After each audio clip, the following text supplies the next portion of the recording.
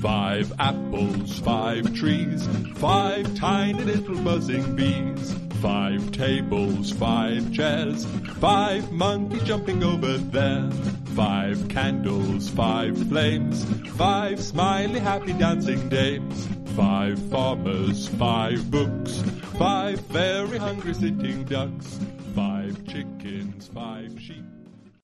Hey guys, I'm Tyler Hosley, and this week I learned that salmon burgers aren't good at all. Don't eat those, ever. I'm Dave Gray, and, well, I learned that years ago. I'm sorry you had to learn it now, T, now that you're old and stuck in your ways. Yep. I'm Kevin Matthews. Someone once sang that 1 is the loneliest number that you'll ever know. I put it to them that 5 is also quite lonely and quite painful at times. Hi, I'm Craig, English film nerd living in Wales, and thanks to this week's theme, my letterbox it's starting to look like a cry for help, basically. I think if my mum had letterbox, she'd be calling me like 2-3 times a day, just to make sure I was keeping it together. It's very strange. And welcome to Raiders of the Podcast. Yay, that's why I don't update my letterbox. Remembered that shit. Yeah, only took... I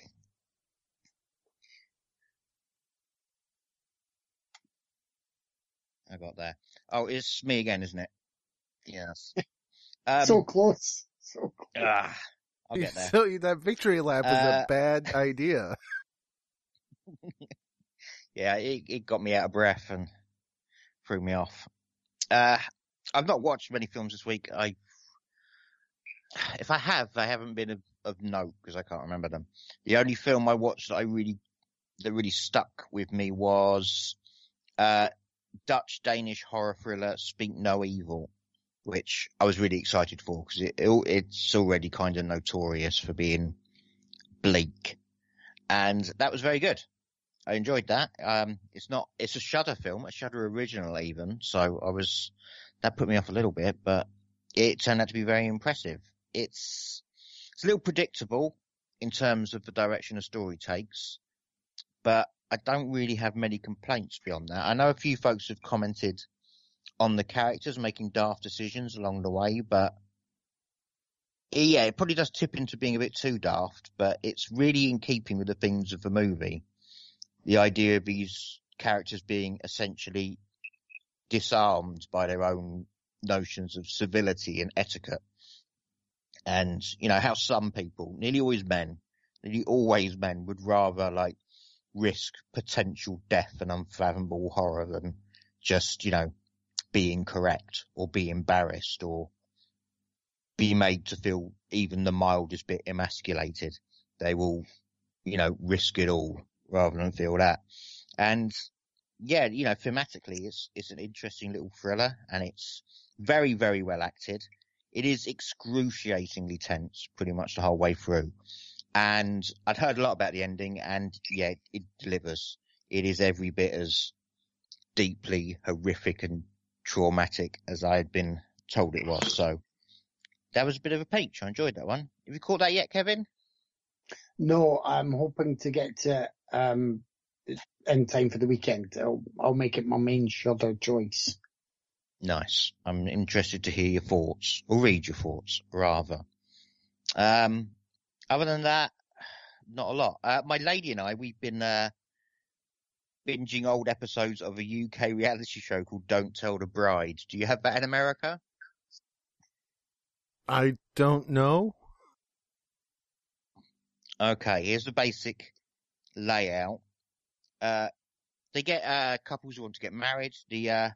The men are just the most irresponsible men on earth, and they're given like 13 grand and carte blanche to organise weddings with zero input from their fiancés, and the fiancés aren't allowed to know anything about it until the day.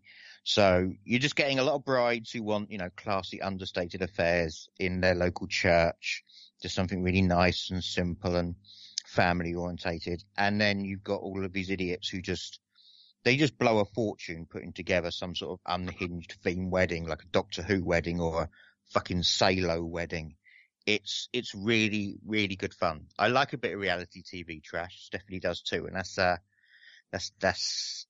one of our current favourites. Apart from that, I don't watch anything.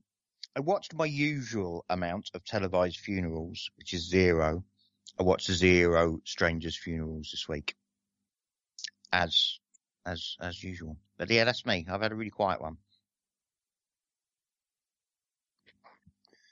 I had a lot of catching up to do after a nice little holiday jaunt, and fortunately enough, there was an extra day off for a lot of people in Britain with the Monday and nothing on TV at all. So I was able to hole up in the cinema room. Dubious viewing choices. I mean, I finished the Lake Placid series, so, you know, these are where my life choices have brought me. And See, none you of say them you say that like you get haven't any done better. this repeatedly. Oh, well, I mean, just since we've been No. doing the podcast. yeah. What but was the one not with like 13 entries that you took on? Witch something? Oh, yeah. Is it just called Witchcraft? Yeah. That's the one. I think maybe, Yep. yeah. Then Those. how many Amityvilles did you watch? I'm way behind on the Amityvilles. I thought I was doing well, and I saw some of the bottom of the barrel ones, and now, I mean, Tyler's eventually got to make us watch the Amityville Vibrator or whatever it's called, but other than that, I just can't start keeping up with them. So Okay. I guess Anyway. in that respect, the Lake Placids are quite painless. But Anyway, they're you bad. were saying, I'm sorry. No, it's all right. They're bad, but I got to the end, and then treated myself with some good stuff. I rewatched House of Flying Daggers for the first time in probably almost 20 years. Oh. It's really, really lovely. I think I'd forgotten so much of it that I didn't remember at all the twists and turns.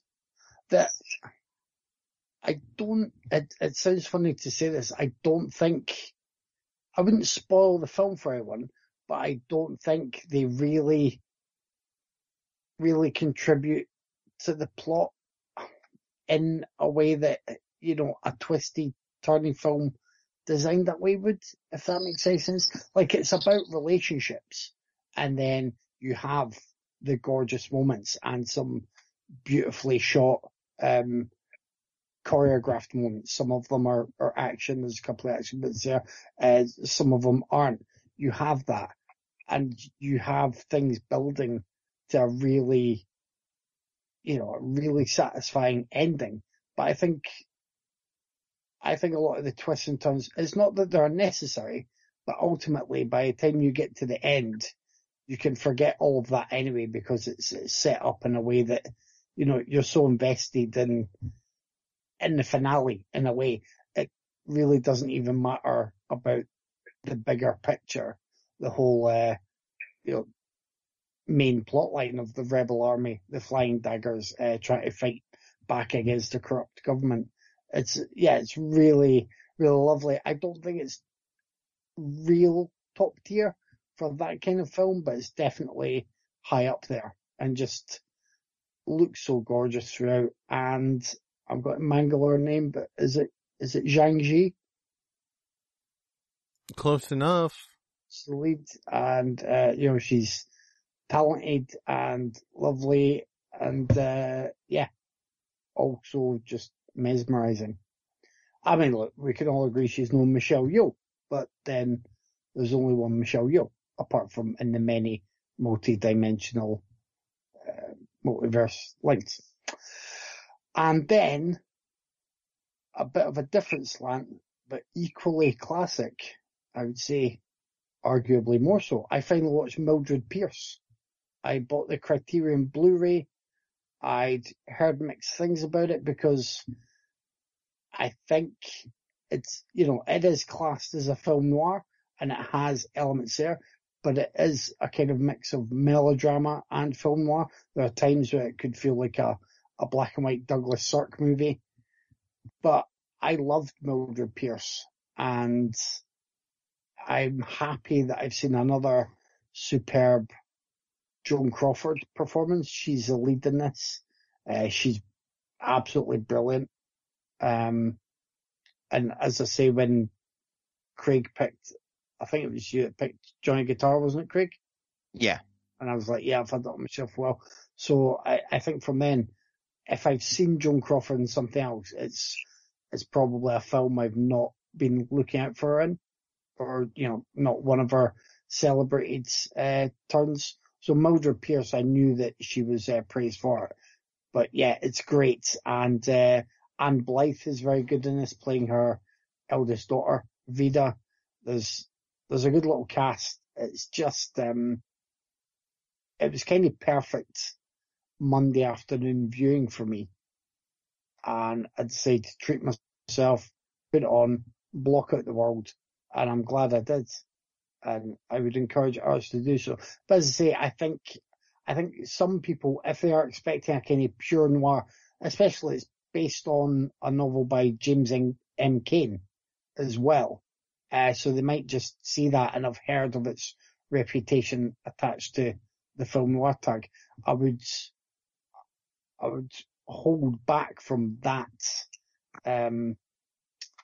sort of aspect.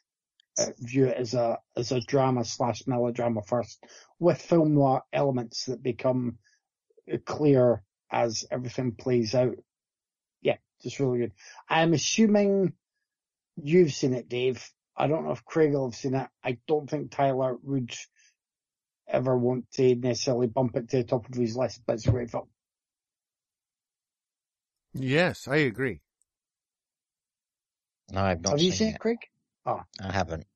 I think, yeah, I think you'd dig it. Like, I know Tyler watches a wide variety of films, but there are no lollipops being inserted anywhere in this one, so it's not ever going to be top of his list. But You say it's drama with a bit of noir in the same way as say In a Lonely Place, which is more of a drama, but has a touch of. In a way, yes. Like, I think by the time it got to the end credits and I thought about the elements in place, I was, in my mind, I'm like, well, yeah, it's pretty much film noir, and ticks a lot more of the boxes than it would seem to from the start. But I wouldn't want people to go for it for that reason and then have them feel, oh, well, it doesn't do enough, that I want for us. But yeah, getting to the end, I don't know how Dave feels about it, but I was like, yeah, it's got things that you would check off the list for film noir. I'm like, yeah, it does fall into that category. It's not a huge stretch. Okie dokie. And that was me. Them Lake Placids take up quite a bit of time. I had a pretty short week. I showed my niece Gremlins finally, and it's Gremlins. It's kind of a classic. She was enamored with it. I did not expect her to love it that much. Like like the scene. I was like, okay, she's young. Maybe the scene with the mom, because it's one of the best scenes of the movie where the mom goes from the attic and out the door, and she gets attacked by all the gremlins but Spike, and it's pretty good. I was like, oh, I don't know, that's kind of violent. And she was like, yeah, fuck yeah, kill those fucking little shits. I was like, yeah, I don't know if I'm doing something right or something wrong, or if I should be terrified, but fuck yeah. It taps into all the kids' naughty instincts, I think, Gremlins. So they love all of that stuff. I don't. What age is Killer again, though, Dave? She's 7. 7. Yeah, I think Sadie was about 8 or 9 when I showed her Gremlins, but I'd almost gone along. I think it was going to be a 12A. I could have taken it to the cinema, but I was quite glad I didn't, because you kind of forget how intense that feels with the kitchen scene. Yeah. Well, and there's the Santa Claus scene, which that's like for a lot of people that's a triggering one, but like she knows about the big lie. So like when the girl's telling the story where she's supposed to be older than Killa, she's like, why the fuck was she so dumb she didn't know Santa wasn't real? And I was like, I don't know. I don't know. Sorry that it insulted you. My bad. That was not the plan. But, you know, she loved the movie generally, just didn't understand why it took the girl so long to realize that. She's like, serves your dad right from raising an idiot. And I was like, damn, child. Don't be that cruel. Then I giggled. And I watched a Swedish film, called Vi är bäst, or, you know, We Are the Best, which is, it's about a trio of punk girls in Stockholm who, you know, band together and they have a band and it was cute. You know, I'm not big on most coming of age films except if it's like something interesting, cause like so many of them are just the same to me. I know Tyler loves them and I've seen like 5 movies and I cannot tell any of his coming of age films apart. I'm sorry. I watched them. I talked about them at the time, but like once the week is over, they are all just this blur of growing up where for some reason nobody has acne.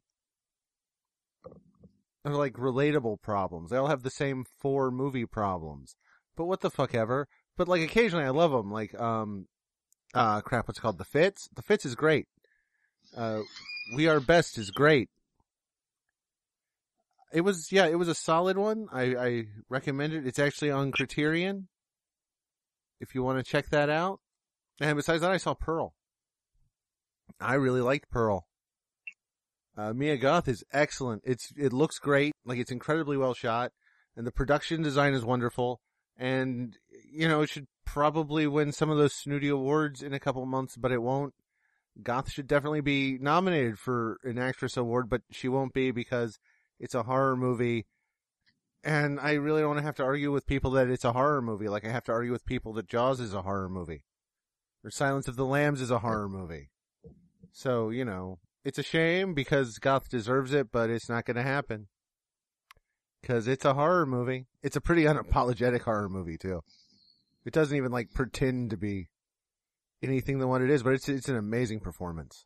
And totally worth going to see. Like, I never thought, like, if you told me January, I'd have gone to the theater to watch 2 Ty West movies and be anxiously expecting a third, I would have called you a lying bitch. But no, you would have just been, like, a fucking genius who can see the future. And I'd build a temple to you now, but, you know, it would have been a rough few months before X came out.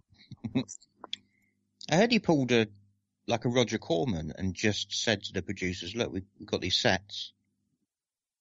Could make another movie. Yeah, well, I think they were stuck with, they had some money and they had the sets and they went, hey, let's do a prequel. And he and Goth went off and they wrote the screenplay and they just filmed it and they were like, hey, here's 2 movies for the price of half of one. Very cool. Which is why, like, I'm excited to see what they do with Maxine. I really am.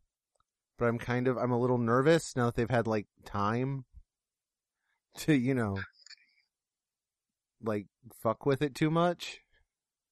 You know, if you get what I'm saying, like, cause it's... Well, they'll have a reception to the other movies in mind when they make this one, which they wouldn't have had with Pearl, I guess. Yeah, I mean, you know, maybe they sat down and they thought up Pearl and Maxine at the same time, and they stick to it. It's just, I don't know, the setting, LA in the 80s, it's, you know, I mean, I'm interested. I really want to see what they do with it, but part of the reason Pearl really works for me is it's something kind of different. It's, you know, 1918 Psycho, and, like, it's different, which, you know, I just love seeing things that are a little different in the theaters. Why my best viewing this year is still Everything Everywhere All at Once. And that Nick Cage movie.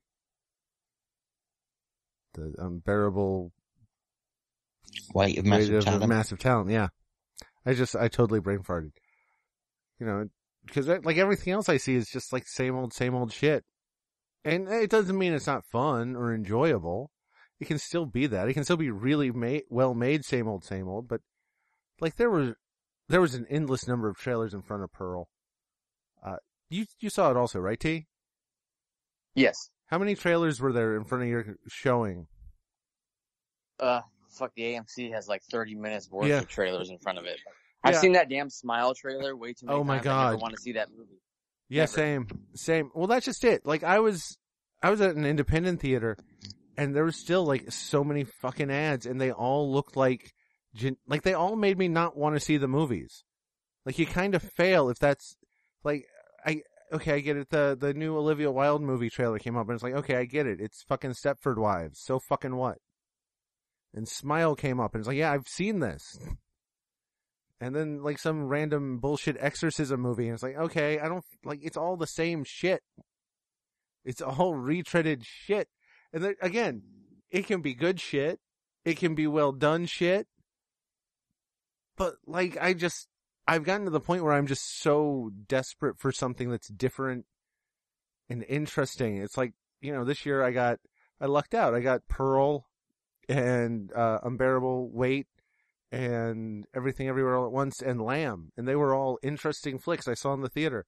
Oh, love Lamb. Yeah, but everything else that's coming up that I know of, I haven't seen Barbarian yet, and I've heard really good things about it. But like most things, it's just like, I've seen this, and I'm just kind of getting tired of these endless retreads. But I'm sure that'll pass. I was just hoping that after like a 2-year pandemic where there's very few movies out, like there'd be some real interesting weird shit getting wide release. And well, I think I named all 3 that were the real interesting weird shit that got a wide release. Are the Ty West films A24? Well, those 2 are. I don't know about the others offhand. Okay. I just wonder, like, will studios ever pay attention to the fact that you can make films on the cheap and make good money on them? You don't have to throw like $500 million at your local, your latest blockbuster. It always just seemed to be like betting big on one thing instead of just making a bunch of interesting films. I'm sure these Ty West films have made some good money.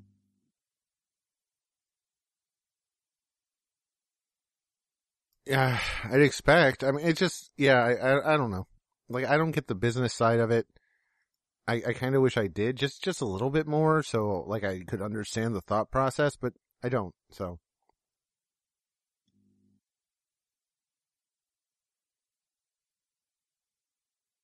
You guys have seen that movie Truth or Dare, right? Yes. Yeah. Smile, doesn't that remind you exactly like that movie with the same emoji like smile face? The emoji like smile face. Yes. Evil demon that can only be seen by the person that's coming for it. Yeah. I'm watching that trailer. I'm like, yep. I've seen this shitty movie before. So it's. I actually saw that. That shitty movie was done twice in the same year. Once like in a direct-to-video that was better, and once in the wide movie that had what's her name? Who CW girl who's awful. Oh, the Pretty Little Liars girl. Yeah. Shit, I forgot her name. I know it was directed by what's his name, the Jeff Wadlow dude that did like Never Back Down and stuff. So it's. Which he also made Fantasy Island, which is one of the worst theatrical horror movies I've seen in years. Fucking Fantasy Island. Now that was a bad year. Like fucking Blumhouse. That would have been a cool movie if it had a decent director behind it, because it had a cool concept and it could have been easily turned into a horror movie. But Jeff Wadlow is just generic. So I only got about 20 minutes into that, and all I could think was like, who is this for? Who on earth does any of this appeal to? It was beyond me. It's Jason Blum, because he had the rights to Fantasy Island, and he was like, I'm going to make this and come on it. That way they can't make another TV series or anything. And then they still did, and that was even worse. I don't know how that fucking happened. I saw that in theaters, and when the character walked into the armory full of weapons and goes, yippee-ki, yeah, I wanted to walk out. I was so close to walking out after that. I was like, I can't take this movie. I just can't do it. But I went to the theater and saw Pearl as well with Like Dave, I absolutely loved. Mia Goth is incredible in it. She has like a 5-minute uncut monologue, which blew my fucking mind. The movie itself is fantastic. It looks gorgeous. Some of those establishing shots are stunning. I love the score and the retro style editing. Between X and Pearl, I'm going to have 2 movies from the same franchise in my top 10 of the year. So, and like Dave, I never thought I would be praising 2 Ty West movies in a row. So that happened. Stoked for Maxine. Can't wait. And, I watched 2, not 1, guys, 2 Jimmy Fallon movies this week. 2. Why do you hate yourself, T? We love you. Like, do we need to like stage an intervention? You know, you're safe here. You're with friends. We love and care for you. Why the fuck do you do that to yourself? Like, I'm more worried about you than Kevin. I mean, I know Kevin's cry for help with Lake Placid. He'll be fine because, you know, he did Witchboard. But, you know, you I'm not so sure about. Well, here's the thing. I was going to pick Fever Pitch for the podcast one day. And I'm like, you know what? I'm not going to do that to Kevin, Dave, and Greg. So I am going to just watch it myself. I like Fever Pitch, actually. It's actually a cute little rom-com, but I'll watch Drew Barrymore in anything because she's wonderful. I watched Taxi, which with him and Queen Latifah, which I also don't think is that terrible. I mean, it's generic as fuck. I mean, it's the most generic of generic movies ever, but it's not terrible. It's just kind of there. I think Queen Latifah is actually funny in it. She's funnier than Jimmy Fallon is in it. Oh, definitely. She will carry some awful shit, like all on her own. Yeah, Queen Latifah's a beast. She is amazing. She is, and she's amazing in that movie too. I mean, she carries that entire movie. Tom Brady's wife is in it as a villain. She cannot act. She's very pretty, but she can't act. It's got the girl from Summer of Sam. What's her name? Jennifer Esposito. She is gorgeous, but she's really bad in that movie, which is shocking because I really like her. But like I said, it's just generic, but it was entertaining. It is what it is with Taxi. It's that Jimmy Fallon led action comedy directed by Tim Story. So that's exactly what it is. So it is what it is, an abomination. Well, I mean, not a complete abomination. Not a complete abomination though, because Queen Latifah is awesome. So, and she saves it. But I don't get Jimmy. I don't get any of the talk show. Do you know how many decent talk show hosts there have been in my lifetime? Like late night talk show hosts that were not trash. Craig Ferguson, and then we got to go back to the 70s. Dick Cavett. You know, I mean, 2, and there's been like hundreds. Craig Ferguson is the shit, and Dick Cavett is fucking awesome. Why is it so hard to find people that just talk for a living? James Corden? No. Don't even fucking make that joke. Oh, Craig. Don't. That's you motherfucker. Like, I don't get it. Like, Jimmy Fallon's whole job is to interview people and not laugh at his own shitty jokes, and all he does is giggle at himself for an hour, and people watch this. Maybe that's why nobody listens to us, because we do not understand people. I still can't believe Jimmy Fallon is not Chris Kattan. They are 2 separate people who worked on the same show at the same time. Like, what and why? Cloning. Sorry, T. No, that's okay. What's the guy that used to host the Man Show that has a late night talk show host right now, too? Yeah. Jimmy Kimmel, right? Jimmy Kimmel. He's okay. He's okay. No, he's not. And the stunt he pulled at the Emmys shows he's not okay. He is just to be another fair, I don't watch any of these. Desperate for attention, man. See, I don't either. And then somebody will send me like a bunch of clips of their shows. Like, see, Dave, they're great. And it's like, no, they're not. God, they're why I don't talk to you anymore, Bev. Jesus Christ.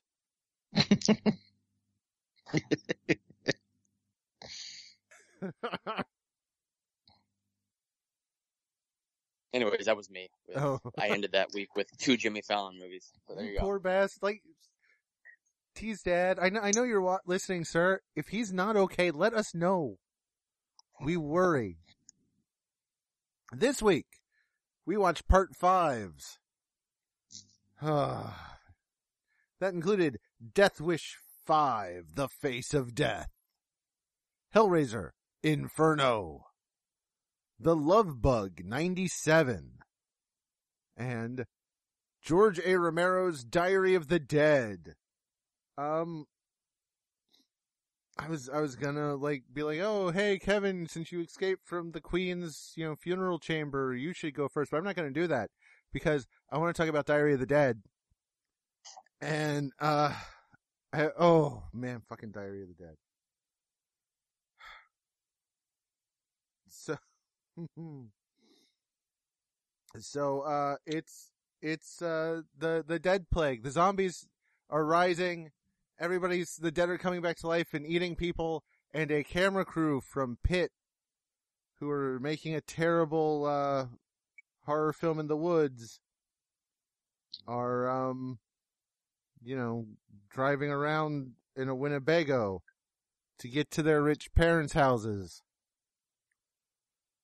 I fucking hate this movie. I hate this movie so much.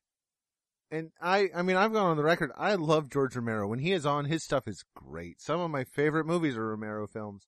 Some of my least favorite films are Romero films also. This is firmly in the least favorite category. First off, the script is atrocious. Nobody talks like these people talk. The dialogue is just some of the worst bullshit. And the points they're trying to make are old man screaming at clouds bullshit also. It's bad. Do you know how many times they compare cameras to actual fucking guns in this movie? 14. Guess what? A camera? Not a gun. Doesn't work like a gun. The main cast is atrocious. These are some of the worst actors you will ever see assembled anywhere. Mm-hmm. The supporting cast, on the other hand, is filled with some of the best people to ever act in Canada in the past 40 years. Tatiana Malzani is an excellent actress. She is the first one of the kid group to die. That's not a spoiler. It's in the first 10 minutes. She has 13 lines. 13 lines, and they're the best delivered lines in that Winnebago.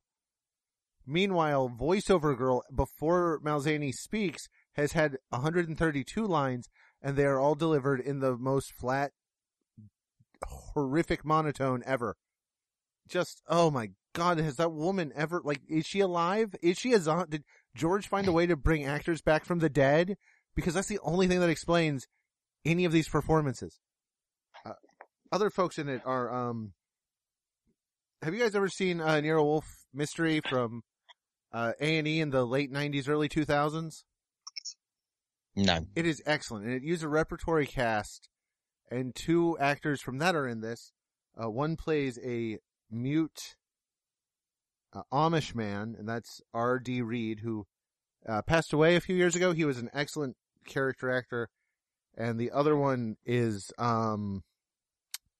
Boyd Banks, who he's the guy in the back of the truck, the armorer, who you've all seen in other stuff. He's always really good. The guy that runs that community was played by I'm having the worst brain fart. Martin Roach. Martin Roach is an excellent actor. An excellent actor. He was Picard in the Reacher series. See, I thought Craig would go, oh, okay, but no, okay, fine. No. You haven't seen Reacher? I have. I really liked it. Yeah, he was the evil FBI guy in that. Excellent actor. The guy stealing the TV, the biker in the opening, is George Buzza. George Buzza might be one of the best actors out of Canada ever. Dude is excellent. Probably best known for voicing Beast in the 90s X-Men cartoon. And here all they use him for is delivering one joke about stealing panties. So. You're such a nerd. It's incredible. Oh, yeah, no, I fucking admit that. I don't just admit it, I gladly admit it. I'm a huge nerd. Yeah, I knew these people by sight, just so you know, and their names I had memorized. That's why forgetting Roach's name for a second really just throws me off. And the characters are there's a girl in this that is supposed to be from Texas and has the worst Texas accent ever, but the problem is she forgets it on everything but every 12th word.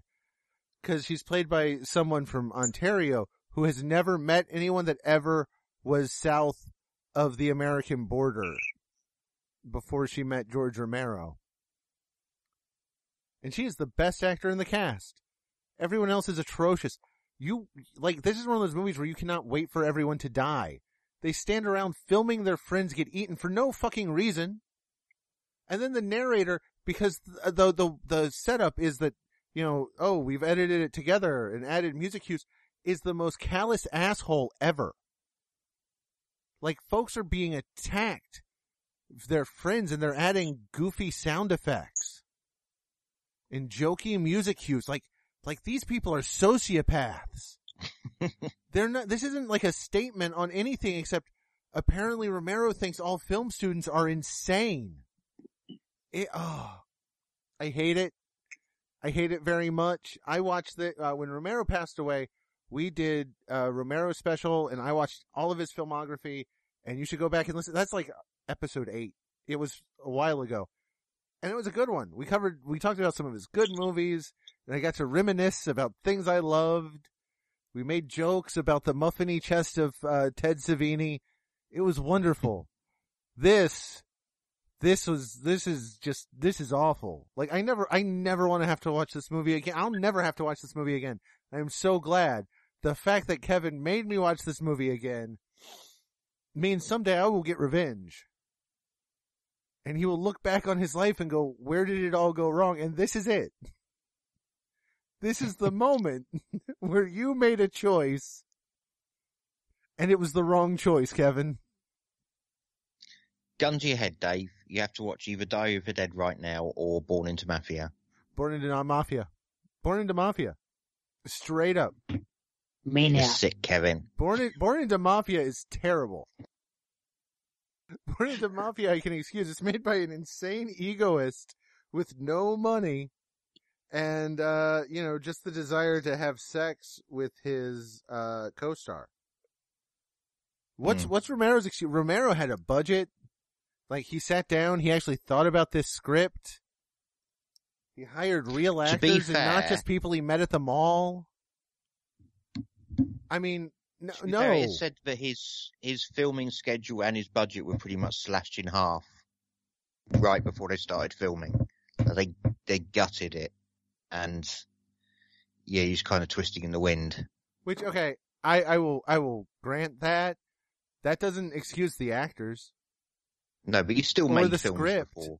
Yeah, he'd made movies before. Like, I can understand, okay, so there's fewer zombies and there's fewer effects. I get that. I accept that. I can forgive that. It's the fact that they set out to make this film thinking the script and cast were okay. That's what I can't forgive. Cause like the effects are fine. What little ones there are. There's none that like stick out as like, oh, that's a terrible shot. Like they're fine. Like the melting brain looks, the acid kill looks pretty good for today.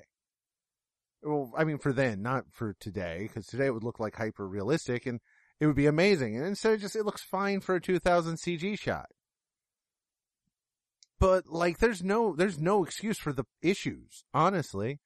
And it suffers from Romero trying to live up to Romero. If he just set out to tell a good zombie story, it might have been okay, but instead he feels the need, and it's like the problem with Bruiser and Survival of the Dead and a lot of his other films where he feels the need to make it commentary and live up to the Romero legacy, and he doesn't have anything to say about the internet, he doesn't have anything to say about YouTube, and he doesn't even bother to learn how these things work or how they're working at the time, because 2000 YouTube and 2021 YouTube are totally different animals.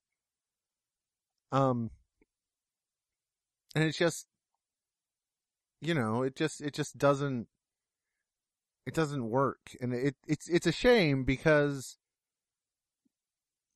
I'm sure there's things you could have said about these if you'd actually taken the time to do more than, change of the youth peoples. And it's kind of sad to see a master hit such a need to do this in order to, work and survive towards the end of his career. It's just a movie that makes me sad overall. Born into Mafia doesn't do that. Born into Mafia just makes me hate. And it's a passionate, righteous hate, but I would watch that over Diary of the Dead again. Any day of the week. Gun to my head. I'm enjoying Born into Mafia. And its English language Russian library.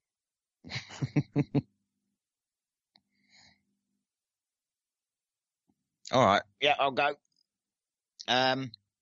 This is my first viewing of Diary of the Dead since watching it and hating it on release in 2007, and then reappraising and hating it even more at some point in 2008. This time, against all odds, I hated it even more than I did the previous two times. Like Dave, I love George Romero. As far as I'm concerned, he is the father of modern horror, and he did more to shape the genre than perhaps any other filmmaker. I adore him. So it really sucks that he made a 1 out of 10 film, like an actual, honest to God, 1 out of 10 film. Because I'm not going over the top of it or anything. That's just a really objective stance I'm taking on this film. And a George Romero found footage zombie film, it feels like the most open goal ever. Like Pele playing 90 minutes against some lawn furniture, kind of open goal. Like there's no way he could miss, but he suffers from just this fundamental misunderstanding of the found footage genre. Like, apart from some very heavy-handed commentary, the found footage format, it serves almost no purpose at all in this film. It feels like just a traditionally filmed zombie movie. And, he keeps one survivor around solely to excuse the use of music throughout and the editing, because I don't think he wants to take on the challenge of making a found footage film. He just wants to make a traditional film dressed as one. And you never feel the sense of immersion that is the entire point of found footage. So you just end up with this dreary, ugly looking movie. And with David Carson characters, they're just the most flat, personality-free dullards ever committed to film. Like, Romero seems to actively despise every single character in this. And he's someone who will give you a character to root for. Even if it's not a particularly well-written character, he will give you someone to root for.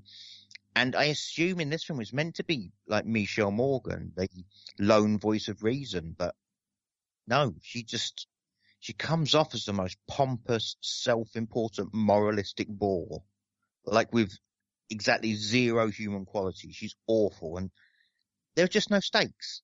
No stakes to whether these characters live or die. I don't want them to live. I don't want them to die. I simply wish to stop seeing them and hearing them forever. The dialogue's awful. Like the banter between the characters is painful. We got to get her to a doctor. Yeah, a live one. Shut up. And fucking commentary isn't even commentary. It's just people flat out saying technology is great until it doesn't work. Oh, yes, George. Jesus Christ. The pacing is leaden. Like, the unnecessary soundtrack. You should not have a soundtrack in your found footage movie. Somehow it is dull and it is also distracting, which is a feat in itself. And just even when it gets to basics, like, your basic zombie mayhem, like the gore gags, they're just not very good because I don't care that they're happening and they're too reliant on CGI, or they're just very dumb. Like Dave mentioned, the effects are decent when the guy smashes a jar of acid over a zombie's head, but he doesn't get any on himself or anyone else. Just flat palm smashes a jar of acid on someone's head and is fine because he's fine because no thought is given to any of it. No thought is really given to any of this. It's just so fucking lazy. Like, I despise it. There's no love. There is no passion. It's just George paying his bills. And as far as I'm concerned, George Romero's bills should have been totally covered for the rest of his life at this point. He made a lot of other people a lot of fucking money. the zombies you see in The Walking Dead and a million other films, he fucking invented those. Everyone got rich except for George Romero, and he should not have had to degrade himself with this fucking shit. And like Dave said, you know, the end result of me watching this film is not that I'm pissed off. I'm just fucking sad. Sad for George Romero. Just, you know, completing his legacy with shit like this is sad. And, this movie is genuinely 1 out of 10 piece of trash. That's me. So, I saw Diary of the Dead in the theater back in 2007, and I dozed off like 4 times. Diary of the Dead is a bad movie. It's not Romero's worst because Survival of the Dead exists, but it's bad. And it's super fucking desperate to have some kind of commentary, but it just comes off like a grumpy old man who wrote a script based off his hatred of YouTube and young film students. It's so desperate and so sad. The cast is bad. There isn't a single character that has an ounce of personality. I mean, to the point that I couldn't even tell you a single character's name in the movie. I just fucking watched it again. The zombie stuff is bad, which is shocking because that's where Romero should shine. But no, it's just dull and boring. The whole thing feels like a shitty student film that's trying to emulate the style of Romero, but totally failing to do so, which makes it even worse because Romero fucking wrote and directed this thing, which just makes me sad. I'd rather watch Bruiser on repeat over and over again than have to sit through this again. Because at least Born into Mafia? No, I'd rather watch this than Born into Mafia. But, Absolute savage, T. You're a sick boy. I mean, I never want to watch it again, either one of them, but I guess if I had to pick, Diary of the Dead. But yeah, I read in the filmography of George Romero, I would watch Bruiser again because at least it has the Misfits in it. I mean, yeah, it's the Jerry-only era of the Misfits, but still, the Misfits. If it was the Graves era of the Misfits, I would have given that movie an 8 out of 10, but, you know, instead it's just a mediocre 5. Because Graves is still the best vocalist for the Misfits. I said it. Anyways, Diary of the Dead is awful. And like Craig, it's a shame that Romero fell so hard with this movie. But he fell even worse with his next movie, so whatever. Hey, can somebody, the budget was slashed, but a guy goes home to his rich home and he stays in his mummy makeup and costume. Like they couldn't have just hired one less zombie in the background and bought him a $20 shirt? They couldn't even have done that? It's been 4 days. Yeah. He's just hanging out at home in his mummy outfit. For giggles. You know what else bugged me? The opening scene where we watched them make their mummy film. Like, I know these people aren't meant to be the best filmmakers, but you're telling me they didn't walk through the scene and what was meant to happen in it. Like, he caught her and was killing her. Like, that's a basic thing the director would explain for the scene. You don't kill this lady, okay? You know, because she's in the rest of the film. Are we meant to believe they're that? Yes. Cretinous? Yes. No screenplay, no blocking. It basically how Romero approached the film himself. Dear God.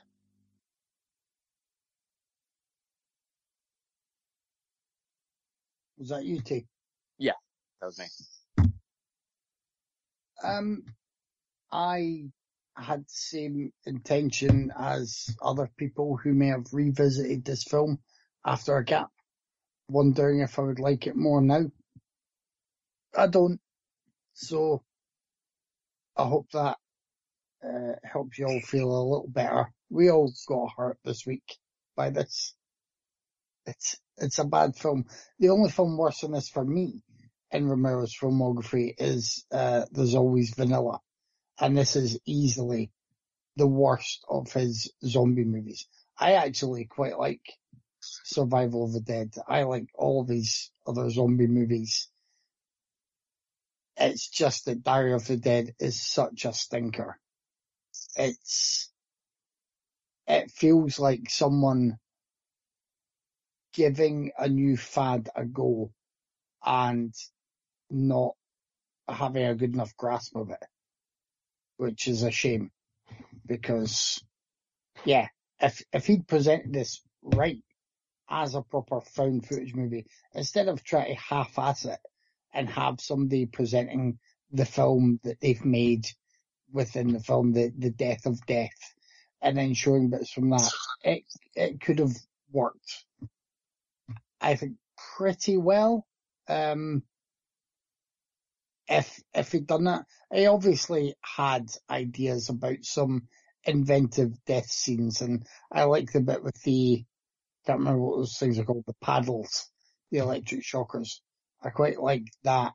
I do like the acid bit, but as Craig pointed out, it makes no sense. There's some good imagery of a bunch of zombies in a pool, but these are few and far between. I'm kind of okay with the way the commentary is, because like Romero's commentary hasn't usually been that subtle, so I don't mind. Again, though, the biggest problem with it is it feels like someone not really jumping on the bandwagon, but trying to get a kind of hot button modern topic and not really knowing the best way to treat it and to get things done.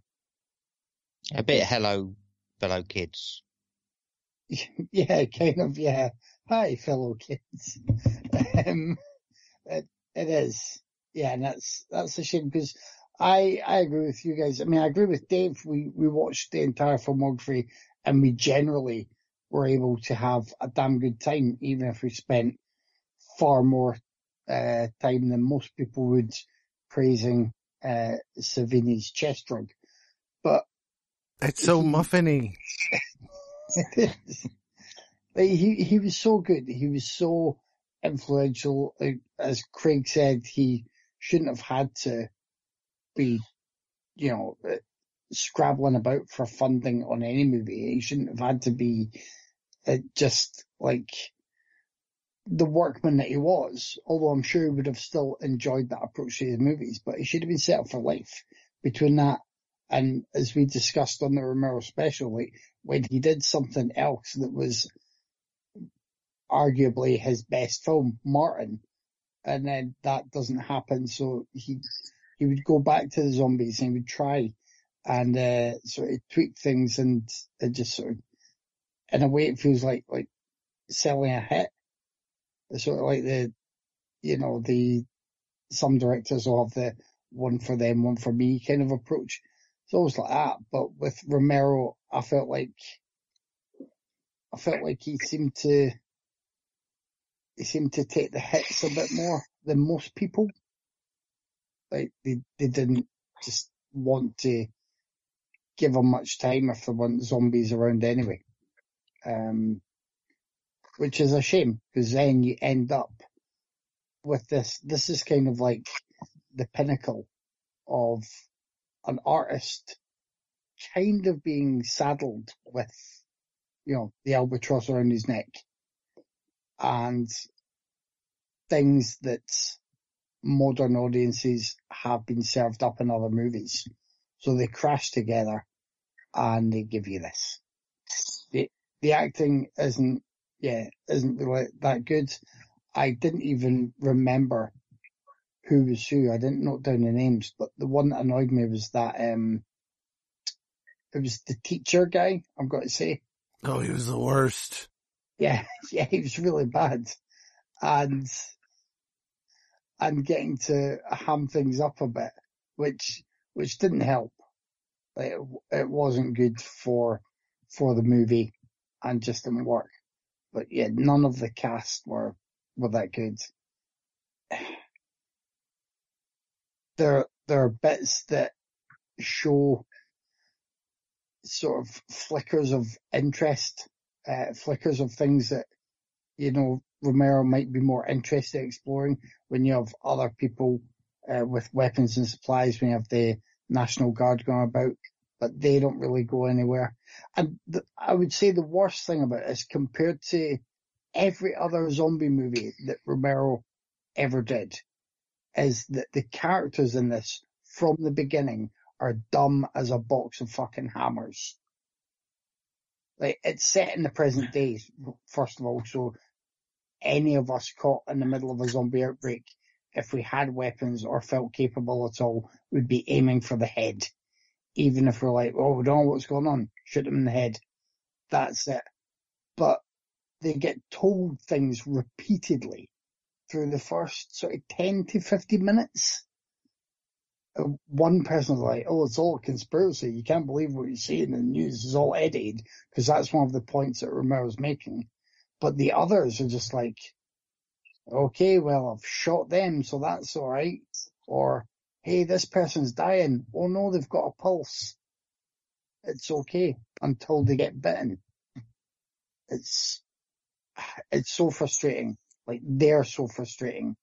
And I think, it's clear that Tyler really dislikes Survival of the Dead, but I think you would look at any of the other Dead movies, even if there are some that you somehow dislike more than this, and you can see generally better writing and generally better characters and a better level of intelligence in the characters, who are normally sort of undone by greed or stubbornness or, other things that allow Romero to show how zombies can be shambling around all the time and humans can be safe for a while, but there are aspects of humanity that will always trip them up. Aspects of human nature, sorry.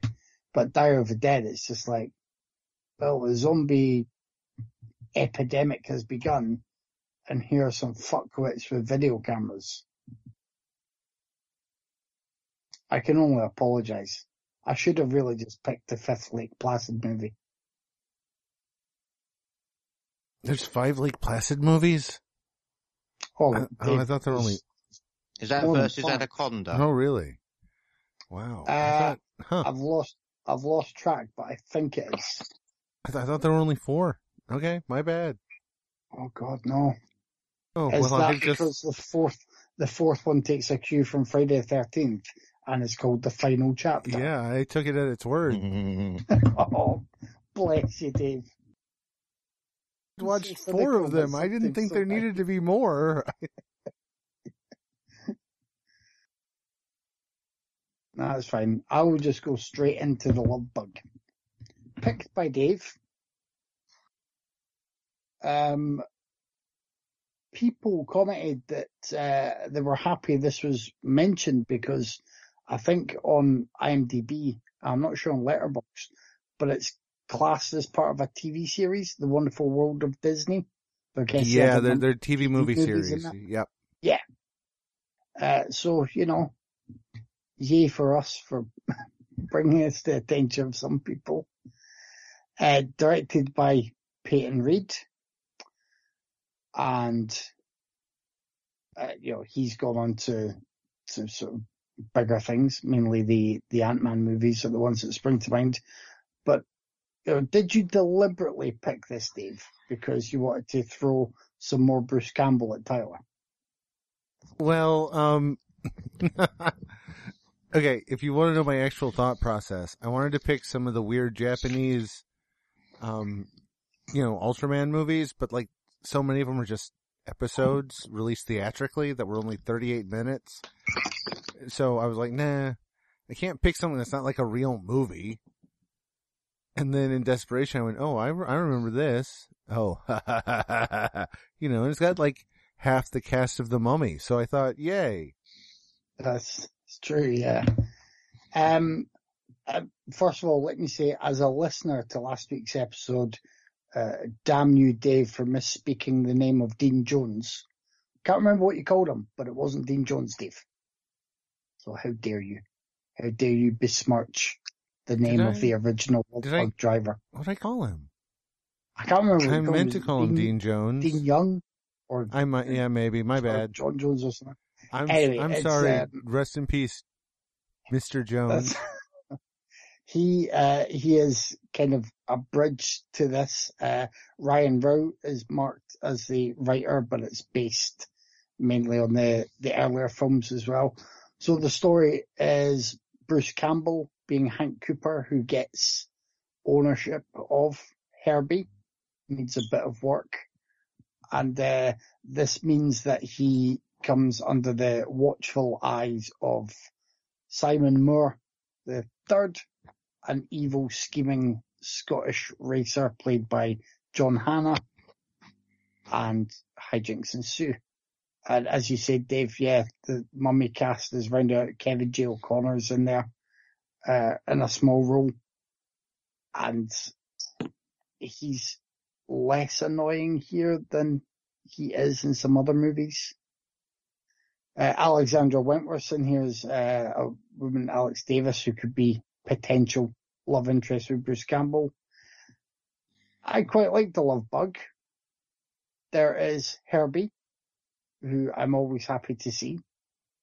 There's Bruce Campbell, who I'm generally happier to see than Tyler is. And there's a crazy plot with an evil version of the car to be made called Hugo, if I'm remembering right. Is it Hugo? I think. Yes. Not sure. Yeah. It's fun. You get the beeps and engine noises. You get a race in the finale that seemed to be taking place on a track. I would estimate it at probably being about 20 miles long, considering how much time Bruce Campbell and co are stopped for before they figure they can try and then get back into the race. But yeah, would I rush to rewatch this? No. And did I absolutely love it while it was on? No. But I think it's it's just nicely in the spirit of what you want from Herbie movies. Okay, I hate to interrupt, but it's Horace the Hate Bug. Oh, Horace the Hate Bug, thank you. That's an amazing name. Yeah. And, I mean, this gets, genuinely, enjoyably over the top, intense for a kids/family movie. A slight spoiler here for anybody, but, I was kind of wondering what roller coaster of emotions kids would go through when Herbie may be dead, but then you also have people gathered round a funeral for a car in a coffin, in a plot. It made me smile at the ridiculousness of it, and yet I was still feeling temporarily sad because Herbie had been hurt. I didn't think that was going to be the end of Herbie, but it had that moment. So it's just silly, full of personality. I think John Hannah, for what he's doing with the Panto villain stuff, is a lot of fun. It's a fun Panto villain turn. Bruce Campbell kind of fits in nicely for the lead role here. He's not his typical full-on Bruce Campbell, but there's obviously the hint of confidence and charisma in there. And as I say, Kevin J. O'Connor's not as annoying as usual. I like seeing Dean Jones pop up. Mickey Dolenz, I'm not sure why he was in for a couple of scenes. Because he's awesome? Yeah. Fact, while making this film, Mickey Dolenz fought 132 ninjas single-handedly. Okay. And Dana Gould and Harold Gould, and everybody feels like quite worthwhile for their casting, and especially Dean Jones. Like that kind of thing can always feel like a bit of a sort of easy option, a shortcut, the bridge and a small fancy cameo. But his appearance is at just the right time, and the way he sort of, nudges everyone along. I just thought it was really effective for what it's setting out to do. Yeah, I enjoyed it. Been a while since I watched a Herbie film, and I'm kind of tempted to go back and watch them all again and embrace my inner Herbie. Well, I'm going to start with a bit of life advice. Like, if you're ever confused by the direction your life is taking, maybe you want to kickstart a little period of deep and honest introspection. You know, you should dedicate most of a Saturday afternoon to watching and making notes on a VHS rip of a 90s Herbie reboot. Because once you've done that, you'll ask yourself some probing questions about your life. What is you doing? Where you going? And questions like, now, how do you find yourself watching so many painful films that a 1997 Love Bug reboot is actually one of the highlights of your week? How does that happen? But it's a fun little movie. Kevin's bang on. It's breezy and it's sweet and it is far, far stranger than it ever needed to be. It just kind of, yeah, like Kevin said, it perfectly evokes those kind of extremely random Disney live action offerings from the, the 60s and the 70s. That classic kind of Sunday afternoon fare, which was just, if you stop to think about it, really fucking out there and strange. And this, yeah, it really follows in that tradition. I think the cast are great. Like, I think, again, in a tradition of these kinds of films, they're incredibly game. Like, you got Bruce Campbell. Bruce Campbell's the king of winking at the screen.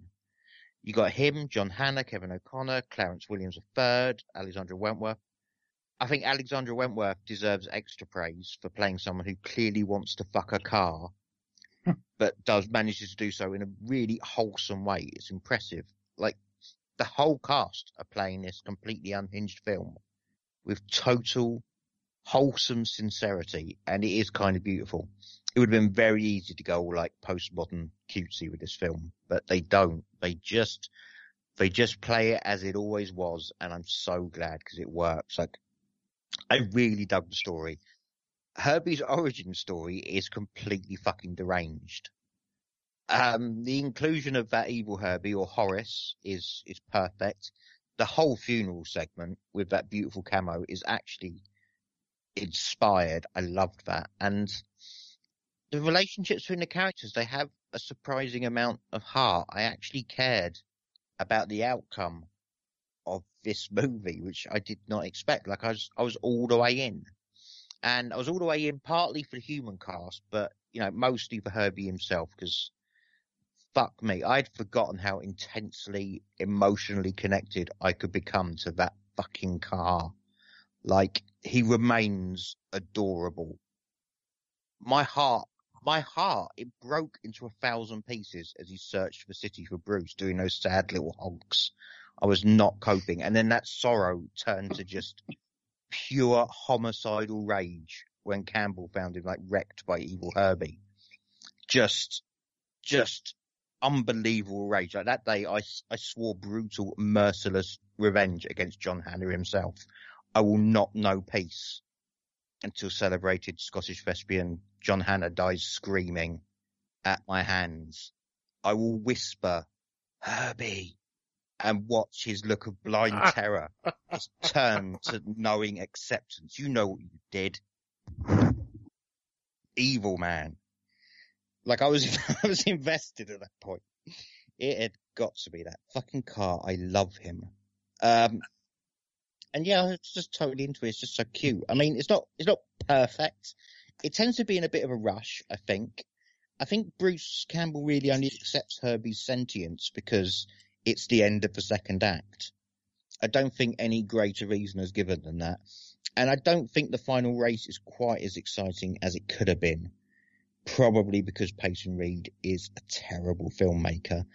But on the whole, it's just a very endearing and charming little family film. And it deserves significantly more love from Disney, who, from what I've read, have just seemingly buried it forever for some reason. I don't know why, but fuck them. Because, yeah, Love Bug 1997 is a fun little movie.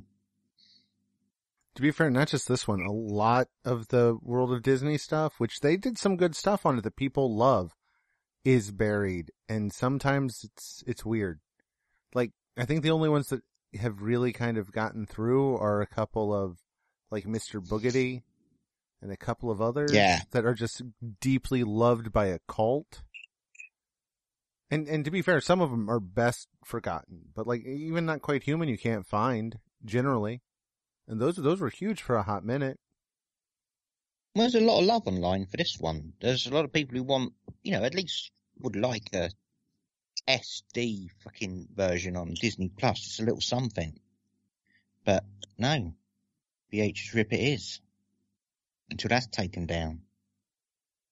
Cricks.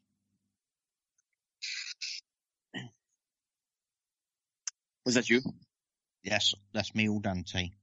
Okay, so I'm not entirely sure what fucking planet I'm actually living on right now because I just heard 2 positive reviews in a row for this movie. Like if little Tyler was forced to watch this in the 90s, I may have went all bad seed on every fucking soul who brought this upon my eyes in 1997.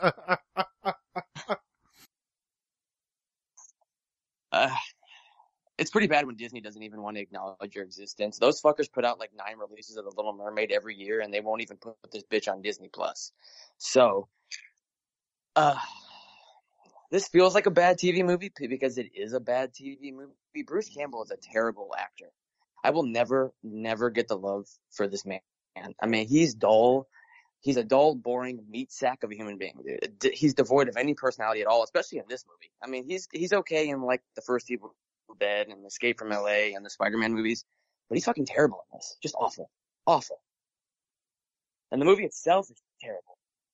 So I can't really fully blame him. I mean, the car funeral was hilarious. And the whole entire movie should have been about Horace, the hate bug. And I probably wouldn't have given it a pass. Even with Campbell. Because, I don't know. It's just crazy to think that Peyton Reed actually had a pretty big directing career after this, because the direction of this is like lifeless and just non-existent. I'm not really familiar with the Herbie series. I've only ever seen that Lindsay Lohan movie, which was, I mean, kind of cute, I guess. I don't know. You would hate the Herbie series. Yes. If it's anything like this, yes, I would. Like I said, the Lindsay Lohan one was passable because Lindsay Lohan has personality. I mean, just somewhat, but I don't know. If the rest of the series is like The Love Bug from 1997, I think I will pass on this series for the rest of my life, unless I'm forced. Everybody make note of that. He hates The Love Bug. He hates Herbie. I don't hate Herbie. I just say the car's cute, I guess. Just unfortunately, the car was partnered up with Bruce Campbell, so yeah, I was not a fan of this one. At all. Fun fact, this is Peyton Reed's second Disney TV movie. He had, the year earlier, he had remade The Computer Wore Tennis Shoes. Do you know who starred in that, Kevin? The original was Kurt Russell. Yeah, no, I'm talking about Peyton Reed's remake. I'm gonna have a random guess at what year would that have been? Mid to late 90s. 5. Pure tennis shoes. Nah, it'd be too early for like Justin Long. Yeah. I don't know. Kirk Cameron. Oh my god. Yes. Although, he did immediately... The anti-Kurt. Yes. Well, he did immediately follow this up with his actual best work ever, which was the 13 episodes of The Weird Al Show. It's all been downhill since then. I hate to tell you, T, I really feel bad for what I'm about to say. I enjoy this movie, and I always have. I don't love it. There are a time or two where you're sitting there watching and you think, as much as I love Bruce Campbell and Clarence Williams III, it would be a little bit better if they just filled the rest of the cast with the Mummy cast. I mean, think about it. Brendan Fraser in that role. Yeah. Yeah, I mean, that would have been a modern classic nobody would try to avoid. The Disney TV movies are weird. There are so many of them, and some of them are pretty good. Some of them are deeply loved to this day, and you can't see them. Under Wraps, Kids Have a Zombie. It is deeply loved. People love that movie. It's not even streaming. You can stream a remake that is not good, but not the original. Only like a handful of them are still even acknowledged by Disney. And that's only because people like threatened them for decades. Like, Mr. Boogedy and Bride of Boogedy and My Mom's Dating a Vampire only got through, and those are like, I love all three of those. Honestly, I'm going to have to watch them next month at least twice. I know it. But those have like extreme cults who would have burned their servers if they didn't put them up. But, stuff like The Boy Who Could Fly or The Child of Glass, Herbie, the Computer Reward Tennis Shoes remake, or even the Shelley Long Freaky Friday. They don't get any love. I mean, Disney has thousands of TV movies they are just keeping locked up. I don't know why, but this one's solid. Jones's parts are good. It's always great to have Herbie. I do agree that Campbell only accepts Herbie's sentience, not because he sees anything that would, sell it on him, just because it's time for the second act ad break. But it's a 97 TV movie. I mean, there's only so much they can do, and what they do is fun. I enjoy Dana Gould and John Hannah as the villains. I like how they kind of slide around the fact that VWs were made by Nazis. Like, they explain Herbie's history and just kind of gloss over the fact that the people's car was ordered by, Hitler. Even though they talk a lot about how we were making the people's car in Germany, a car for the people. They don't mention the concentration camp slave labor either. Just kind of glide over it, and that's kind of a funny bit. Especially when they're trying to make they're making an evil bug, which that car's a Nazi. You know it. Kind of wish it just had a red racing stripe, but it doesn't, which is kind of a loss. It's a cute movie. It's not a great movie. It's not one worth, talking a lot about, but it's enjoyable. And if you want to watch a stupid old Herbie movie that you probably haven't seen since it originally aired, you should look this one up, because you can find it. And it's cute. And it'll keep the kids quiet for a while. I give this one 2 thumbs up. Sorry, T. Herbie Sweep incoming, baby. I mean, that's only till you pen your script for Herbie Goes to Kristallnacht, which is obviously coming up at some point. Horace Goes to Kristallnacht. Yeah. Oh my God, I would watch that. Fuck, I would. Starts with him killing Lindsay Lohan and he just goes through the surviving casts. Oh, fuck. Gets painted at the end and drives off with, I don't know, Ryan Reynolds driving him into the sunset. No, not Ryan Reynolds. No, Ryan Reynolds. Not, did I say Reynolds or Yeah, Ryan Reynolds. Reynolds. I did say Reynolds. Okay. I thought Ryan Gosling, but that's not what I wanted to say. I wanted to say Reynolds, and I said what I wanted to say. Canadian men named Ryan apparently are a weakness of mine. I had no clue until just this minute. I'm going to defer to Craig for the next one. I chose Death Wish 5, so Hellraiser Inferno it is. Oh, fuck. I had not ventured this far into the Hellraiser series. I hadn't ventured any further than the thoroughly underrated Hellraiser Bloodlines. So yeah, this is the one where the most positive comments I've ever heard regarding it are, if you exclude Tyler, it isn't quite as shitty as the ones that came after. Those are the most ringing endorsements I've heard of this film. And on top of that, it's a fucking Scott Derrickson film. And I've never seen a Scott Derrickson film that didn't feel like it should be the last ever Scott Derrickson film, but it never is. Don't know why. don't know who he has Polaroids off, but still with us. So yeah, I was not jazzed for Hellraiser Inferno, and rightly so, because it's a very, very poor movie. Like, very. Like, from the moment Craig Sheffer's protagonist, like in the first scene, I think, the opening scene, he beats a character known simply as Professor at chess. And I knew I was about to witness the C-spot run of the Hellraiser franchise. Like, a stunningly dumb film with nothing but disdain for an audience it assumes to be drooling half-wits.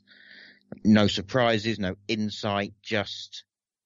It's a cinematic equivalent of the mazes you get on the back of children's diner menus. The story is like 99% the most predictable shit you've ever seen. Like, is this the first one that was just a random script repurposed Yes. for Hellraiser? Yes. Well, you can fucking tell, because it's predictable as fuck. The Hellraiser, mythos hardly gets any play, and there are all these moments of just essentially unconnected and pointless nonsense, like the kung fu cowboys emerging from the smoke. Just it's just so dumb and so thoroughly un-Hellraiser. I mean, Hellraiser 3 was dumb, but it was a Hellraiser movie. This is just... And it's impossible to care about any of it. Like, the situations aren't compelling, the characters aren't compelling, the performances are terrible. Like, Craig Sheffer is amazingly bad. Like, his performance is 99% raised eyebrows and pouting. Like, he looks like he just graduated from the Derek Zoolander Center for guys who can't act good and who want to learn to do other stuff good too. He is appalling. And Nicholas Turturro, who I consider to be like a pathological overactor in most cases, is giving this about 20%, like, at best. This is like the contractually obliged to say these words in a specific order school of acting. Like, he's just said, fuck you, I will say all of the words that you have written on this, but I will give them no emotion. I refuse. I mean, James Remar is fine. He's the kind of guy who can, roll up during his lunch hour and out-act the rest of your cast. But, yeah, everyone else in this is just different shades of bad. And I already know Tyler is going to claim otherwise, but this film is fucking ugly as sin. Like, it has this wildly inconsistent and half-hearted noir aesthetic that I feel like it's swinging for Angel Heart, but it lands on, like, failed CSI Pinhead pilot. Like, it just looks like a real shitty TV pilot, and it's all overlaid with this hideous kind of skid mark hued color filter. It's just so fucking ugly. And the soundtrack, man, that fucking Mortal Kombat Annihilation ass fucking soundtrack was pain. Like, I found this film to be extremely painful. I mean, if I had to say one nice thing, there are some really impressive practical effects. Some really, really impressive ones. Like, the scene with those two female Cenobites are, like, reaching underneath Sheffer's flesh. That was amazing. Like, there's some good work going on, like, way, way behind the camera. But other than that, like, Hellraiser Inferno is just a turd. And apparently it's a very hard to flush turd if the further sequels are actually worse than this. It's unimaginable, but also I don't doubt it. And I know Tyler will make us watch them. I'm very sad about that, but yeah, there's a little cult for this film that it does not deserve, because it is a jar of piss. And at least I got it watched now. Sorry, Tyler, I hated it a lot. I love you. I mean, Craig's not wrong, but I've seen the ones that come after. I've seen all 10 Hellraiser movies, and they get much worse. I mean, just wait until you see Hellworld. Oh, that's something special. That one was Superman. Yes, and Lance Hendrickson. It's It's bad. Anyway, this is not a good movie. There's bits I like when the Cenobites are on screen. The Cenobites all look good, and there's decent effects with them. The half Chatterer looks fine. The two blind sexy things are a nice design. James Remar is always great and totally fucking wasted. Dude, how do you have him there and he's in 2 scenes? He has fewer lines than Tatiana Malzani had in Diary of the Dead. Like why even have him there? Why even have fucking Pinhead? Pinhead shows up twice. And it doesn't mean anything. I don't get why Pinhead is even fucking there. Like at all. I don't understand why they made this a Pinhead movie. Like, I don't mind the idea of using these characters in other ways, but there is no reason for them to be there. They didn't even bother cramming them in. They literally just changed the character's name on the page. Because obviously in the original script it was surprise character A who was in the Pinhead place. I mean, they didn't even remove the character that Pinhead took lines from. He is still there. Is still an active part. Why? Why not just remove him and have Doug Bradley play that? That dude doesn't know who fucking Pinhead is. And then the audience is like, oh, because it's not a surprise when the reveal happens. It's like a no fucking shit, guys. It's just, Yeah. I mean, I'm going to be a little bit kinder than Craig. I think, Craig Sheffer's not good, but he does his best. He does the best that anybody could with his part. Because his role kind of sucks. Like, I'm not going to say, oh, how dare they make a really dumb cop, but like, this guy is like painfully stupid. Like, I don't understand how he didn't lose his badge decades ago, stupid. And they keep telling us how smart he is. And that's something I cannot fucking forgive. Don't spend 20 minutes talking to me about how smart someone is if they act like they're fucking brain damaged.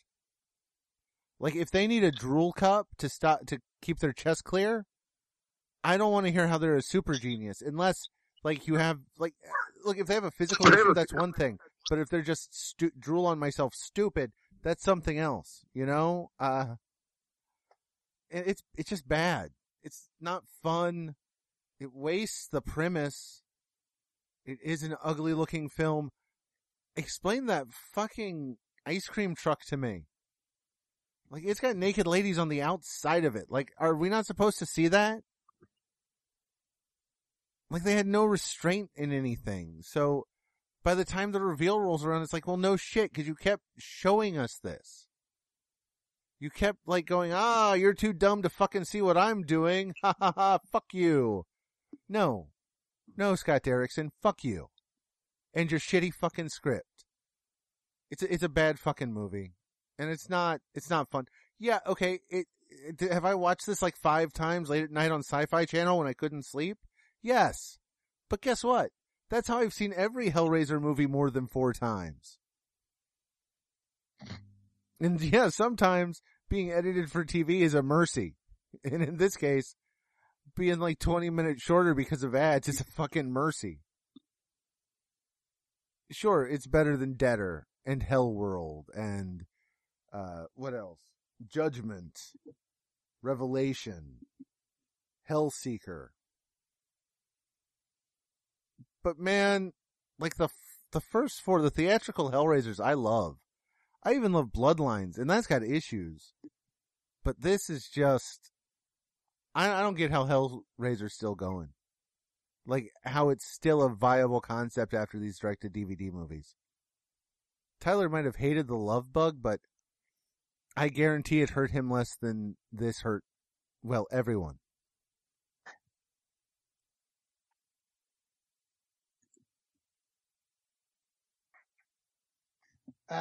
Yeah, this is a solid Kevin 7. So, y'all can suck it. Me and Tyler will enjoy this one. I like Hellraiser Inferno. I think that may be partly because I have endured the rest of the series. And as Craig says, a lot of times the praise for this one tends to be couched in the phrasing of it being better than so many of the other entries. But I just generally enjoy this for what it is. It certainly, although it still feels like the Hellraiser elements are mashed in there, it feels like a more cohesive film than others where they've stuck Pinhead or the puzzle box in there and tied it all up at the end. I mean, especially Hellworld. It's a friggin' mess. And is Deader the one with Carrie Werner in it? Yeah. Yes. Yeah. So at least that has Carrie Werner in it, but that's also just a big mess. They're just a big collage of horrible awfulness as the series goes on. Nicholas Turturro is always the least welcome of the Turturros, so I'm never excited to see him on screen. Always forgot he was in this. It's actually one of his sort of less annoying screen performances from stuff that he's not in with his brother. So that's something. I always liked Remar. He was good. Bradley's good in his few minutes on there. And Craig Sheffer, like, it's not been that long since we last watched a Craig Sheffer movie, damn it. I am not turning us into the Craig Sheffer podcast. I will not do it. What was that crazy alien musical you made us watch, Dave? Voyage of the Rock Aliens, which was amazing, and you guys did not properly appreciate. This is why Craig needs to be here more.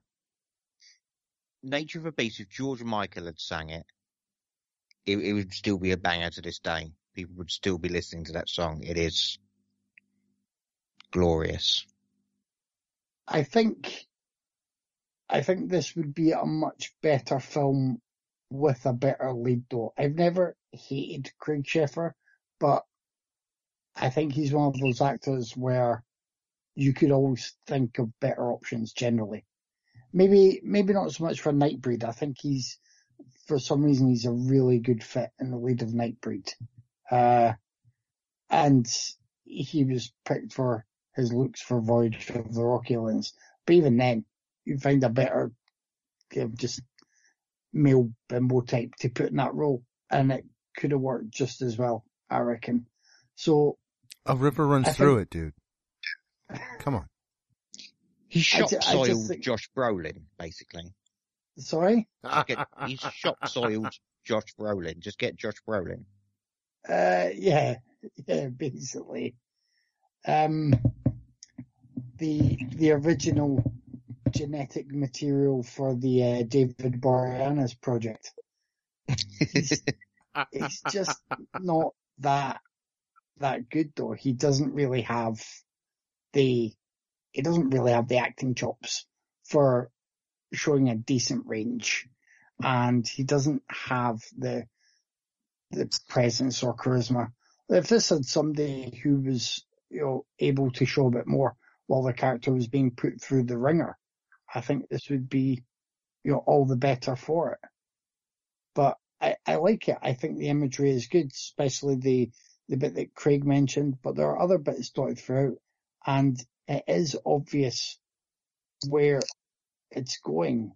But I don't think if you watch any Hellraiser film and think, well, I wonder where this is going to end up.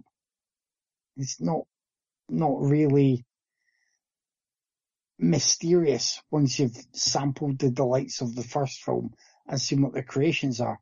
I get that it could be done better and smarter, and maybe if you dislike it more, you're thinking, it has a sort of self-satisfaction it doesn't deserve. But I think it's just kind of doing things by the numbers in a way, with the mystery element and the horror throughout it. I think for doing that, it's really good. As I say, it's just a real relief as well once you watch the other ones in the series. So I like it. Solid Kevin 7 for me. And now Tyler can gush. That number is meaningless to me now. Yeah. Yeah, as you guys already know, Hellraiser is one of my favorite horror franchises ever. Like Halloween, I am a complete apologist for anything that comes from this series. Hellraiser Inferno is actually one of my favorite Hellraiser movies. Top 3 for sure. Even with the Hellraiser elements removed, I still would have loved this movie. I got some Max Payne vibes, especially when he's running around the house at the end with a shotgun, a little angel heart, some Jacob's Ladder. I love the Silent Hill-esque visuals and the atmosphere of this movie. I love the Cenobites, especially the Wire Twins.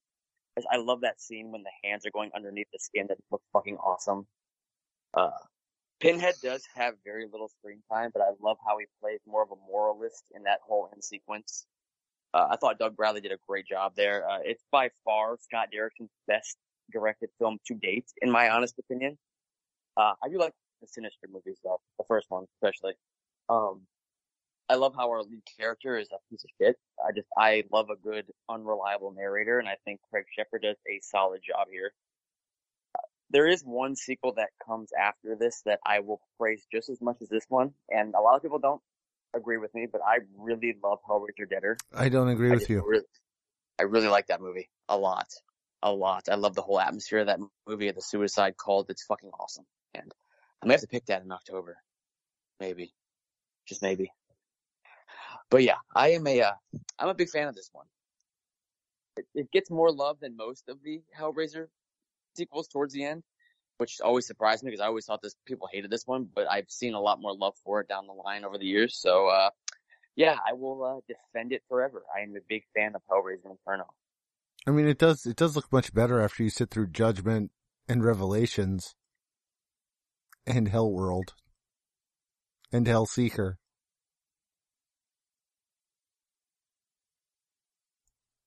I like all those, but we'll see. I really like Judgment a lot. I know you do. I am hyped for the new Hulu one. That's looking really good. You know, David Gordon Green's gonna fuck up Hellraiser after Exorcist. He's developing a TV series for HBO that's gonna follow the straight to video timeline. I had no idea actually about his. I know about the remake coming out for Hulu, which looks awesome, but I didn't know about the TV one. Yep, the Legacy series. So, well, that's after his trilogy of Exorcist. God, I'm sorry, his Halloweens are so bad. No, it's okay. Fun fact, this is totally unrelated to Hellraiser Inferno, but Clive Barker said the best sequel of the later half of the series is Hellseeker. So he said that one felt more in line to his original film than any of them. So because he wrote the third act. Did he really? Yeah. I had no idea. Okay, yeah, he had input on that one. Oh, I had no idea. I thought it was the same dude that I thought, what the hell was his name that did all the three? Rick Boda. I thought he wrote that. Yeah, he did. Although, no. Barker was involved in the creative process, and especially the third act, he rewrote it uncredited. So that's why he likes Hellseeker the best. Okay, I got you. I gotcha. So is that me for Death Wish? All right. Yep. Death Wish 5, The Face of Death. Paul Kersey is back at working vigilante justice when his fiancée Olivia has her business threatened by mobsters.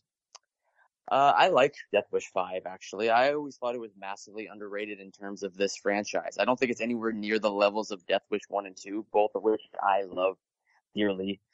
but it's definitely on par with 4, which is also pretty underrated. There is no Death Wish 3, so I have nothing to compare it to there.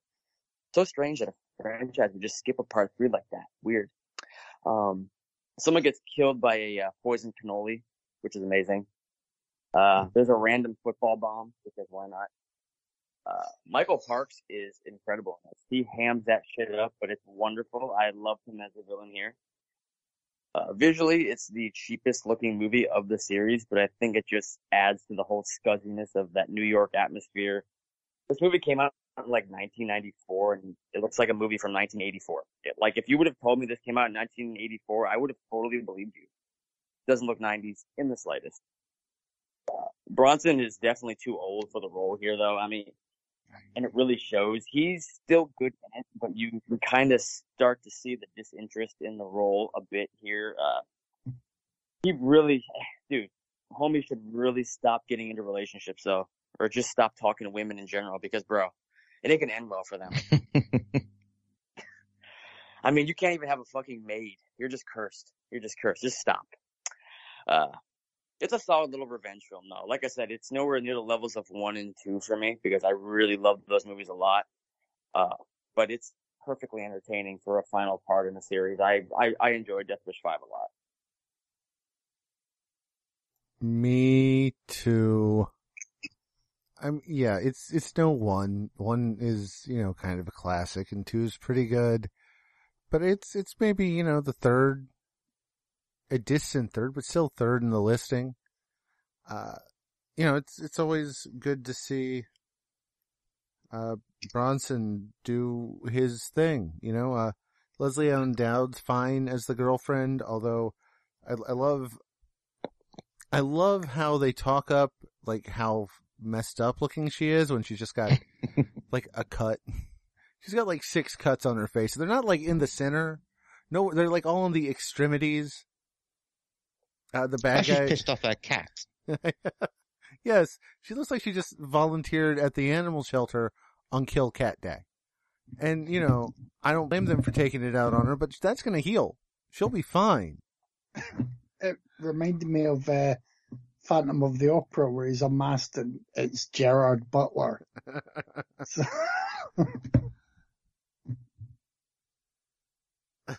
yeah, Michael Parks is a great villain.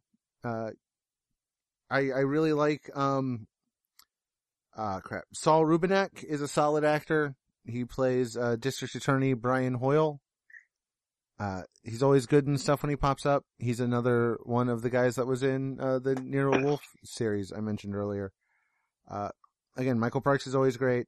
Robert Joy is a solid, flunky for him. And he does there's some great kills in this. I mean, some of it might be a little problematic, like when he dons a dress to attack a woman in a bathroom.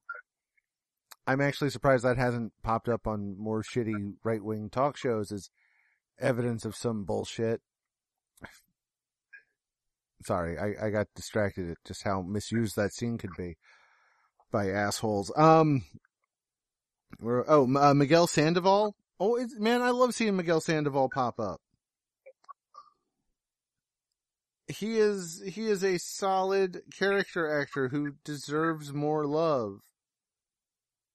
I mean, he's not in this very much, but, a few scenes, he's really good. It is a fun little revenge film from, it does feel like it was made in 1987, though. It looks like it was made in 87. It sounds like it was made in 87. They filmed it using film stock they'd had left over from 1987. I do have one question. How does Paul Kersey afford such a nice house when he's supposed to be, isn't he in witness protection? Isn't that how 4 ended? Yeah, but I don't know why, because he killed the top guy at the end of 4. I'm not sure what's going on with him. So he's in hiding, but not, because he's still in the same city. In a same name, big house with the same name. Yeah, but whatever. And they never explained why a fashion house has a giant vat of acid just open on the floor. But I mean, I'm sure there's a reason. I guess sometimes you just got to destroy your product in the most overwrought way possible. That way, I guess it's not stolen by Versace. Yeah, no, I enjoyed it. It's an enjoyable little flick. It's not great. I mean, like, if I was gonna watch a Death Wish, I'd watch Death Wish. But sometimes you want a little light Death Wish filler, and it's a little light Bronson where it's actually Bronson being Bronson and not a guy pretending to be him, like so many other movies since his death. It's a decent one.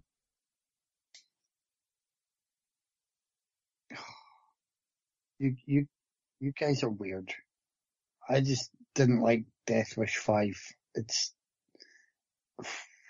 I can't believe you can go on about the likes of Diary of the Dead feeling like basically tired and worn out, and then you're all going to sit there and praise Death Wish 5. I didn't praise it. I said it's watchable.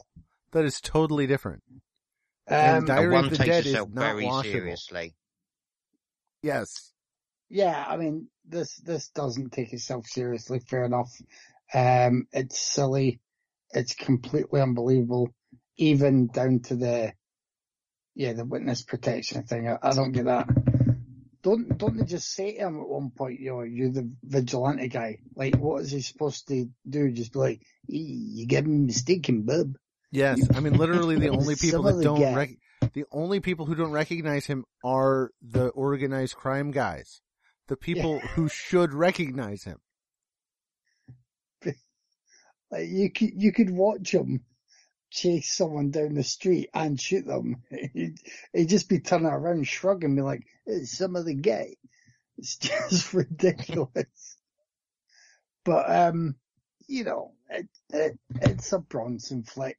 He's doing what his fan base would have wanted him to do. I just think, like, there should never have been 5 Death Wish films. I think stopping at 3 would have been great, and would have left a mystery finale for Tyler to try and discover one day. It's counterpoint. There should have been 10, with him just getting more and more decrepit and hopeless. Just really like to the brink of the end of his life. Just keep him going. The weird thing about, I can't recall if the previous installments go from like 0 to 100 so quickly. Because in this one, you see Bronson smiling, got to meet a woman, there's a child sort of dancing around in the area, they're all in public. Meanwhile, gangsters are bursting into this area and about to take a bandsaw to a guy or something. And that their paths are going to collide very shortly. And obviously it does. With calamitous results for people who know Paul Kersey, but not Paul Kersey himself. Because he can breeze through life shooting people around him and just mourning the corpses of those who once gave him the slightest bit of affection. Isn't his friend killed in like the first 5 minutes of 3? Possibly. It's been a while since I've seen it. It's like his friend is killed before he arrives. Yeah. Like, is one the only one that basically takes a little bit more time to set up the premise? Yeah, I think his friend's killed in the first 5 minutes before he even shows up. And his daughter's raped in the first like 10-15 for 2. Right. So yeah, this one took a little bit more time than the others. If they made a Death Wish daughter 6, in 2 walks out of the hospital, having just recovered from her trauma, and walks straight into a raping. It's just like, well, you can't leave the house if you know this man, or stay in your house. I was going to say, if they ever did make a Death Wish 6, it would just be somebody walking behind Paul Kersey, shooting everyone in the face once he smiled at them in passing. I can see what they were going for as well with Michael Parks, and I like Michael Parks, but I didn't like him here. it was a fun, over-the-top villain performance, but I don't know how it either wasn't surrounded by enough other fun, or he was just a little bit maybe too irritating for me. I can't decide if I wanted other aspects to match his performance, or if I wanted his performance to dial down a bit more at times so he could seem more menacing. And that sort of stopped me from loving Park's performance. I kind of enjoy Robert Joy's performance a bit more because, he kind of livens up the film with his main appearances. He's there being used as a person to bump others off. So that was quite good there. But I just found it quite boring. There are one or two decent kill scenes, but the final act, I was just waiting for it to be over. We know, again, like a lot of films we watch, we know where it's going. Just get to that, and I can check it off the list, and that's me done for this week for the podcast. So that's it. I think this was, if I remember right, this was, it wasn't the last film I watched for the podcast this week, but it was the second part of a double bill I had one evening. Okay, Kersey, just kill him and get to the end credits.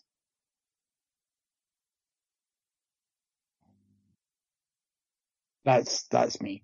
It's just, Okay. Yeah, before I fall asleep. All right, then I'll try and be quick. Right, first things first, just to make one thing very clear to you, to listeners and to my co-host, there are no bad Death Wish films.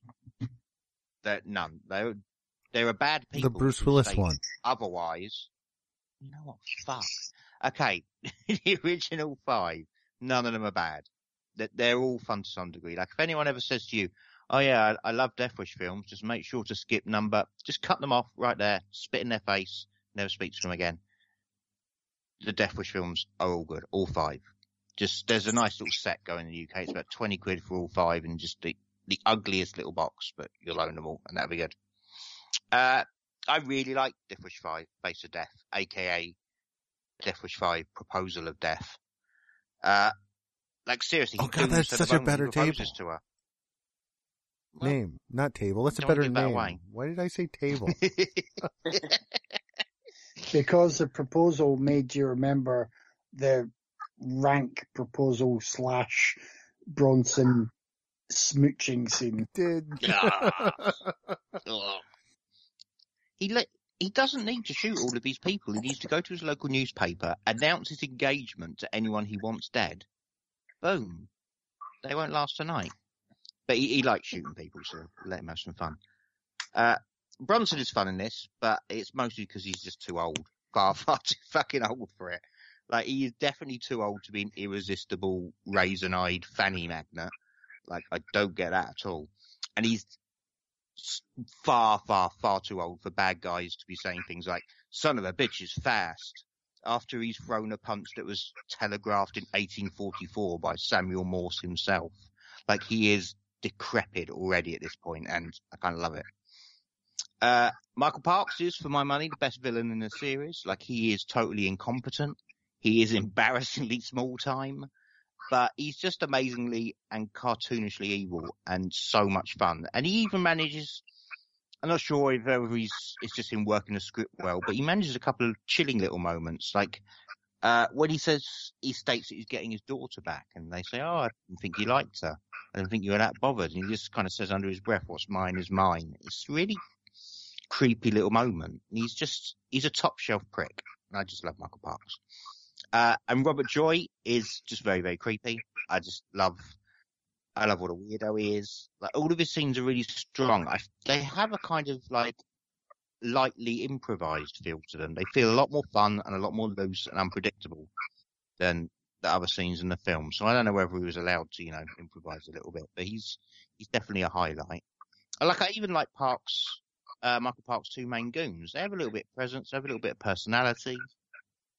it's just got a lot of good villains. It's got a hilarious elderly protagonist. It's very well paced. It's almost comically well paced because the entire plot is set in motion by the 10-minute mark, including Chekhov's vat of acid, aka the greatest piece of foreshadowing in the history of cinema.